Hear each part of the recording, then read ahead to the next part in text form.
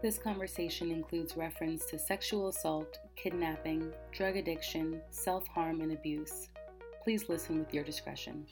I just want to inspire people to pursue their dreams and not let a superficial characteristic get in the way of seeing their potential as a human being. Like, a lot of people experience a loss of identity after losing their hair.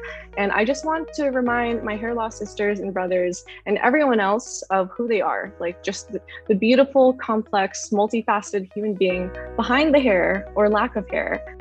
Welcome to Season 3 of Confident with me, Sherry West, and my fearless daughter, Olivia. This season, we're going to talk with some fierce, unapologetically ambitious women about what it means to be an inclusive leader. Are you ready? Episode 5, Renee Reyes talks inclusive beauty standards. Welcome, everyone. So this podcast starts on a somber note because today we have to start by talking about Afghanistan, and our hearts are literally broken for the women and girls in Afghanistan. It's truly devastating news. And I know that one quote from Malala Yousafzai really stuck out to me. She said, "We will have time to debate what went wrong in the war in Afghanistan, but in this critical moment, we must listen to the voices of Afghan women and girls. They're asking for protection, for education, for the freedom and the future they were promised. We cannot continue to fail them. We have no time to spare." And I think Malala said it so perfectly. There is a call to action for everyone listening today. You can actually go onto our Live Girl social media at Go Live Girl. We've listed a number of different resources, organizations, and ways to help. Olivia actually did a fantastic interview with Shakaba Wakili Bennett, who is from Afghanistan and a documentary photographer, and she had some really important suggestions on ways to help as well. Mm-hmm. Including suggestions for all the young people out there, like myself who are going to college or are in college, ask your universities, scholarships for Afghan women, and all these different ideas. So definitely check out those resources. Yeah, and I think what's breaking my heart, and Shakaba said it so well, is that in history, the Taliban erased women from society. And, the news headlines right now are that there are no women on the streets. Mm-hmm. They're in hiding, and our hearts go out to them. And we're going to keep talking about it, Olivia. Yep. We're going to keep amplifying the voices of women and girls in Afghanistan. And we urge all of our listeners to get involved and to help as well. For sure. Yeah. So now we can turn it to a more exciting, positive note, because I'm so excited about our podcast. Me too. Guest today. She actually is coming back to us. She rocked Camp Live Girl, and she's here today. You want to do the honors, Liv? Of course. Renee Reyes is the founder and CEO of the Aloe Peace Project, a spokesmodel and a part-time horticulturist. She's also the reigning Miss Stanford USA and proves that you don't need hair to be beautiful. This beauty pageant winner is using her platform as a way to spread awareness about alopecia and to change today's beauty standards for the better. Welcome to Confident, Renee. Hi. Oh my gosh. Thank you guys so much for having me. I had such an amazing time at Camp Live Girl, and I'm just totally stoked to be on this podcast with you guys. And we're so excited to have you. So just to get started, can you tell us something that Google doesn't know about you? Okay, yeah. So apparently my friends think that I'm some sort of genius speed reader. This is based on them seeing me read the book Dune by Frank Herbert, which is my favorite book, in a night while simultaneously writing a book report on it. And I've seen you do that. Yeah. Yeah. So I never really thought that much about it because I've taken entire months to read much shorter texts, like high fidelity. And I just figured that people read things they really enjoy faster and things that they don't enjoy, slower. And that sounds pretty plausible to me. But there was an incident I vaguely comprehended in second grade where my teacher at the time noticed, I guess, or caught me reading something or a series of things really fast. And he totally freaked out on me. In a good way, I think. And he called my parents for a meeting about it, and he made me demonstrate it to them during the meeting a bunch of times while just whispering excitedly back and forth about me. And I didn't really know what he was making such a big deal about at the time. And speed reading hasn't really come up since then until very recently when my friend was trying to convince me it was weird. So I ended up taking a test, and it turns out I hover between 1,080 and 100 or 1,122 words per minute. So and what's considered average? Compare that to what's considered average, Renee? Average is, so the average college student, which is around my age, probably reads around like 400 words per minute. Oh my God. Yeah. And it's also, by the way, back to your friend, like if anything that people say is weird, that actually is your superpower. So oh yeah, I mean, they meant it was weird in a good way. and you probably listen to your podcast on like 2 times speed as well, correct? I actually have not really listened to any of my podcasts like again, because it's like really nerve-wracking, and I just got to work up I guess the courage to listen to them, because it's just kind of weird hearing my own voice. Well, that is a fun fact about you, and one that maybe after today, Google will know about you, because I think someone's going to pick up that headline. That's incredible. So Renee, let's jump into your journey. It certainly hasn't been an easy one. You shared with us at Camp Live Girl, you've been through some tragic times. You've been sexually assaulted twice, and the stress of that actually triggered the autoimmune disease alopecia. Can you tell us more about kind of your journey, your story, and tell us more about alopecia? Yeah, so I guess just to get the bigger, more heart attack inducing reveal out of the way, I was kidnapped after my freshman year of college. You could also use the terms held captive or falsely imprisoned too. And the thing about kidnapping is it doesn't happen the way people typically think it does. A stranger doesn't just leap out from the dark and snatch you off the sidewalk and pull you into a van. I mean, sure, this happens sometimes, but it is extremely uncommon. I remember reading a Reuters article from a few years back that between like 2010 and 2017, only like 350 kidnappings were committed by strangers. And these statistics also mirror those of sexual assault. 90% of sexual assaults reported by college women were perpetrated by someone known to them. And according to RAINN, at least I think a third of those are committed by romantic partners. So these incidents are not just random acts of violence. And because the perpetrator is usually close to the victim, it is often very slow and insidious, and they may not even realize it's happening until it already is. It can be a long process of manipulation, which was definitely the case for me. Before I knew it, I wasn't allowed to go anywhere or even eat without the person's permission or supervision. All forms of ID had been confiscated from me, including my passport, my learner's permit, and my social security card. And it's pretty impossible to escape or go anywhere alone, especially when you're in between unfamiliar and foreign countries without at least your passport.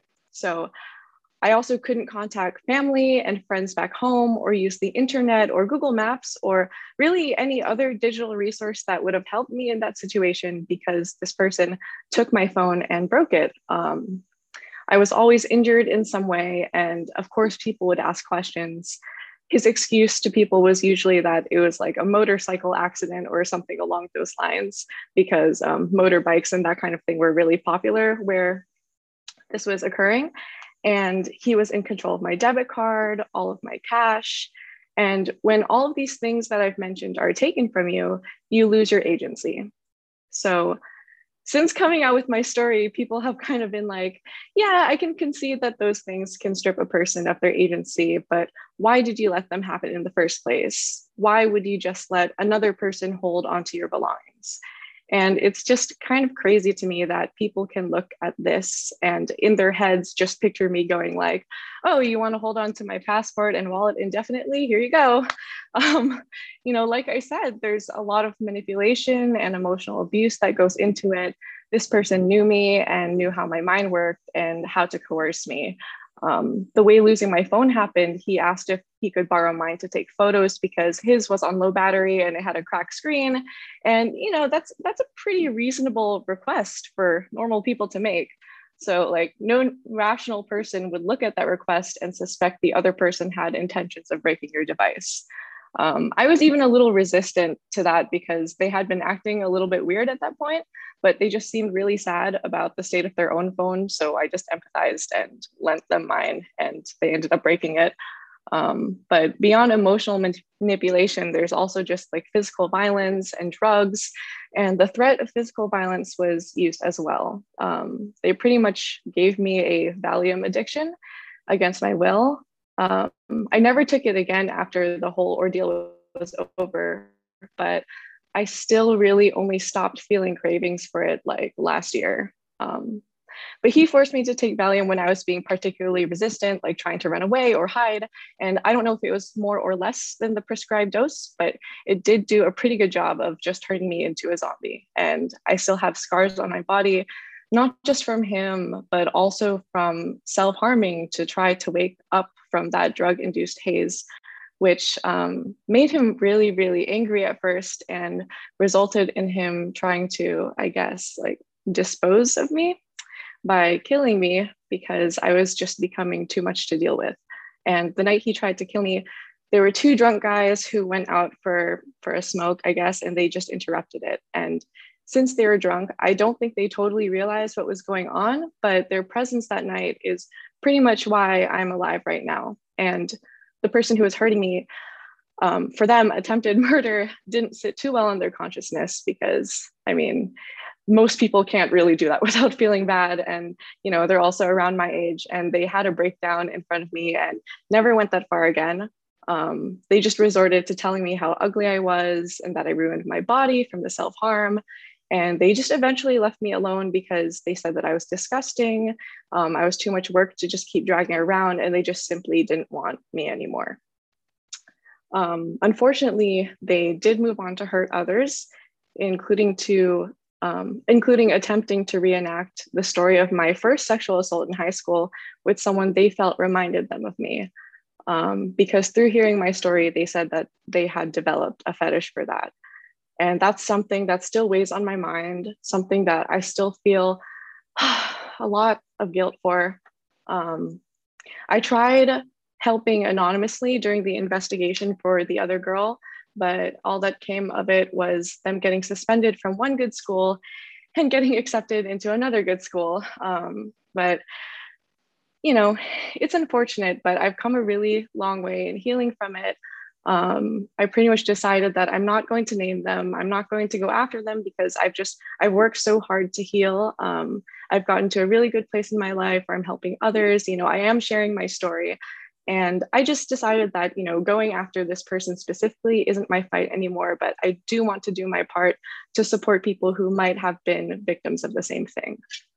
And Renee, we're so sorry that this happened to you, but you're obviously so strong and powerful and helping so many by speaking up and sharing your story and letting others know that they're not alone. And actually in the notes for this podcast, we will be posting hotlines and resources for anyone who may need that help. And then can you take us through how then the stress of this personal situation triggered alopecia, and tell us more about what alopecia is? Yeah, so alopecia is an autoimmune disorder. So it is genetic. So, you know, it's not like anyone who has something traumatic that happens to them can develop it. You need to have it, you know, in your genetic code first. But it also is very common, and I don't know the exact statistics for it, but it's just extremely common. It's like one of the most common diseases that a person can have. I feel like most people definitely have it in their genes to develop alopecia.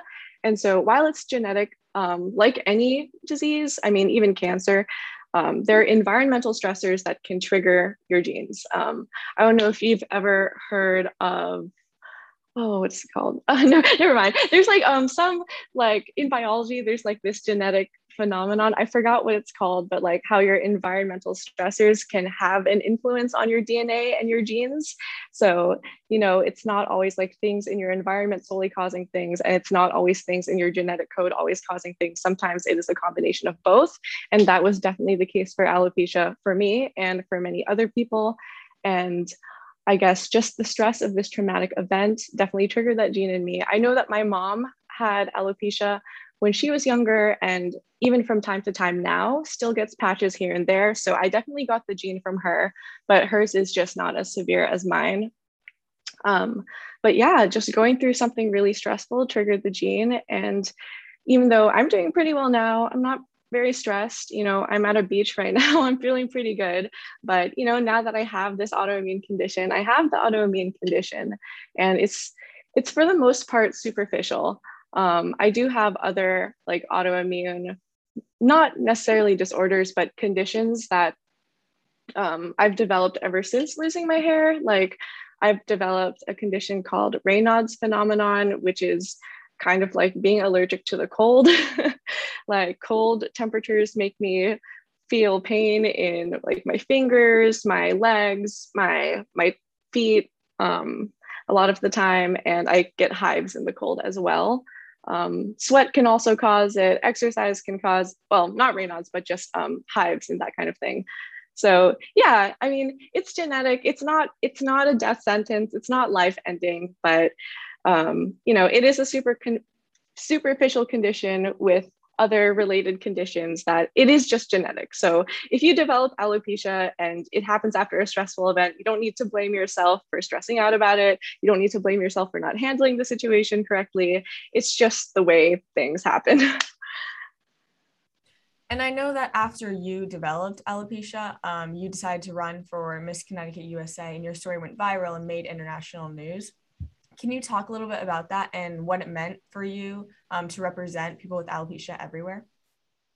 Yeah, so it was all so unexpected for me. And thinking about all of the feedback and like all of the coverage I got makes me feel a lot of things.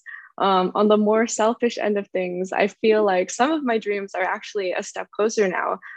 Those dreams being that I won't be the only person I know with alopecia competing successfully in a Miss USA or Miss Universe system, and that one day, hopefully someday soon, we'll have a whole army of beautiful, bald young ladies who now feel like they can step up on the stage and join me. So I'm hoping that I get to see a world where a gorgeous girl with alopecia competing in a beauty pageant does not cause an uproar, because society has just accepted that some pretty amazing girls who just happen to have no hair or less hair sometimes are, perfectly beautiful and perfectly okay. And it's nothing to fuss about. So like my dream actually is just to see where girls who look like me can do this kind of thing, and they don't get the kind of coverage that I got, because it's just like totally normalized and accepted.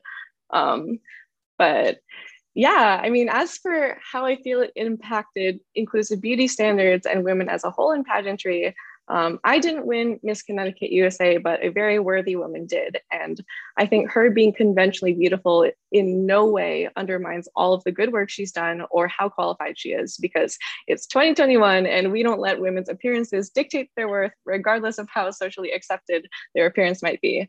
But my patchy self did place as a finalist, and I hope in doing so, I have opened the door for other women who may have felt like they don't fit the mold to throw that mold away altogether and just show the world that they are undeniably beautiful, and they get those crowns, and maybe even the one that I didn't get. That's incredible. And I know that something you said actually really stuck out to me, at camp. You said, ladies, beauty doesn't define you, but there's power in defining your own beauty. Women can do anything and be anything. Us alopecians can do anything and be anything. The choice is yours. There is no one like you, and in that lies your beauty. Be boldly you and embrace what makes you different. And I just think that's just like such an amazing quote, and it's so representative of everything that you're doing and everything that you're doing for these inclusive beauty standards. Yeah, I think it's incredible, Renee. I mean, that is a mantra to live by for sure. And I think you've made a huge step forward in normalizing kind of inclusive beauty standards and breaking, an impossible mold that our girls especially are surrounded by right now on social media and in popular culture. And so thank you for that. On behalf of girls everywhere, thank you. And while you didn't win the Miss Connecticut USA role, you were the recipient of the Miss Connecticut USA Community Service Award for your work in founding your nonprofit, the Aloe Peace Project. So can you tell us about that and the inspiration and the mission of your work? Yeah, so I've always really loved doing community service and working with other nonprofits. Like the first nonprofit I ever volunteered regularly for was the Arc of Westchester, which supports people with developmental disabilities. And when I started the pageant process, I was really looking for a nonprofit to work with and support my platform, which was all about alopecia awareness and embracing the beauty in our differences. Um, Something that I've mentioned before, I might have mentioned it at Camp Live Girl, but I've been in Facebook groups for alopecia, like in alopecia support for a while. And I just noticed that there's this universal yearning for positive visibility among individuals with alopecia, especially women. And that yearning for positive visibility really resonated with me because it's something that I also sought out as well when I first lost my hair. So I think, of course, there is a place for looking at alopecia from a very medical perspective, and that's always going to be important. But I felt like there was also a need for a movement that would make the conversation around alopecia awareness more positive and uplifting. You know, just a space to talk and exist that feels warm and safe, and to move away from the cold, somber, clinical feel of alopecia awareness discussions that exist currently. So I decided to start the movement myself by establishing the Alopecia Project. And I focused on answering the question of how we could change the way we speak about alopecia awareness to make it more humanizing, more empowering, and more uplifting. The very first idea I had that started it all was to encourage positive visibility through group acts of community service, you know, kind of just combining like my love of community service with this condition that I had. And what it looked like to me was coming together as a local alopecia community, bonding and supporting each other by doing group volunteer activities together. Because companies do volunteer work for team building all the time. So I thought that that would just be a nice way for local alopecians to connect. And that if people, like normal people, saw us going around doing good work for the community, they would probably wonder, wow, why is this whole group of people bald? But not in a, ew, why are they bald kind of way, but in a, wow, who are these nice guys kind of way. And I thought that that would be a really positive way to facilitate alopecia awareness and just normalize this very common condition while creating a positive connotation for it in people's heads. And I also thought it's just much harder to make fun of a person and bully a person when they're actively striving to make your life better. Like if you're making fun of the appearance of a person who's volunteering for a food pantry or feeding the homeless every weekend, you're really only making a statement about the quality of your own character more than anything else. So I will definitely be incorporating that initial vision into the Alopecia Project. But, you know, I still have to find a way to network and gather all these people. So the broader goal of the Alopecia Project will be to help alopecians love and appreciate their bodies and themselves through an online platform that I'm in the process of creating and will hopefully launch by the end of this summer. And I just want to inspire people to pursue their dreams and not let a superficial characteristic get in the way of seeing their potential as a human being. Like a lot of people experience a loss of identity after losing their hair. And I just want to remind my hair loss sisters and brothers and everyone else of who they are, like just the beautiful, complex, multifaceted human being behind the hair or lack of hair. And something that I've said since the very beginning of all this is that I believe there is a cure for this disease, but it's not necessarily a medication or chemical. It is simply compassion. I love that. Renee, your story is so incredible. And it's a story of resilience and courage and determination. And it's just incredible just hearing more about what you've been through and now how you are just applying all of your energy to helping others. And it just reminds me of the sentiment of, you know, one way not to feel helpless is to help. And that's absolutely what you are doing. And it's so darn inspiring to hear, you know, everything you're doing with the Alopecia Project. Yeah. Thank you. And, you know, you do all this amazing work, but, you know, something that's more of a fun fact is that you are also a part-time horticulturist. Could you just share with us, like, what's your favorite plant or some fun fact? So, okay, I guess I can answer both a fun fact and my favorite plant. So right now I'm on a beach and I've just been thinking a lot about this tree. It's called a Pisonia tree. It's known as the birdcatcher tree, or the tree that kills birds. And that sounds a little dark, but what it does, it's actually really cool. And I think that it helps people look at plants in a way that's not like, oh, this is just like a stationary like object that doesn't do much. That's like pretty much akin to a rock. Like plants are just like these dynamic creatures, really. And what this tree does, it lives in like saltwater, freshwater kind of places, like mostly on islands. And what they do is that they have very, very sticky fruit. And when birds go to land in the tree or go to pick the fruit, the birds get stuck to the fruit. They eventually die. The tree has this sticky fruit as an adaptation on purpose to kill birds, so that the birds die, fall into the leaf litter, decay there, and provide nutrients for the tree. And I mean, that might be a little bit grim for some people because, birds are dying, but, it's just an interesting little circle of life thing. And you usually think of animals hunting other animals, not so much plants hunting animals. And I just thought that was a really, really cool thing.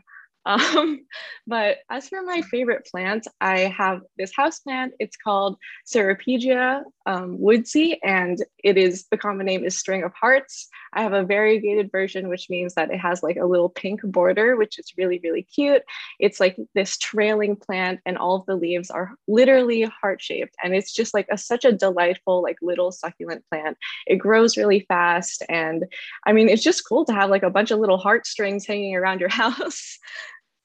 Well, Renee, Olivia and I need you as our friend, because while we both love and enjoy plants, we're not good plant mamas. Yeah. And actually, Olivia recently got a plant from a friend, her friend Ian, as a present, and I think it's already dead, Olivia. oh man.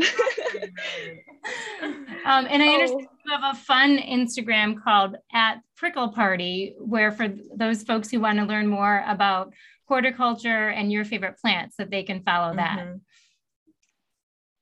So Renee, we have to bring this podcast to a close. It's been such an honor to talk to you. You are a true queen, and you've shown such exemplary courage and determination to reach the path you're on today. And we are honored to have interviewed you today. We also look forward to hearing you speak at our Day of the Girl rally in Stamford on October 9th.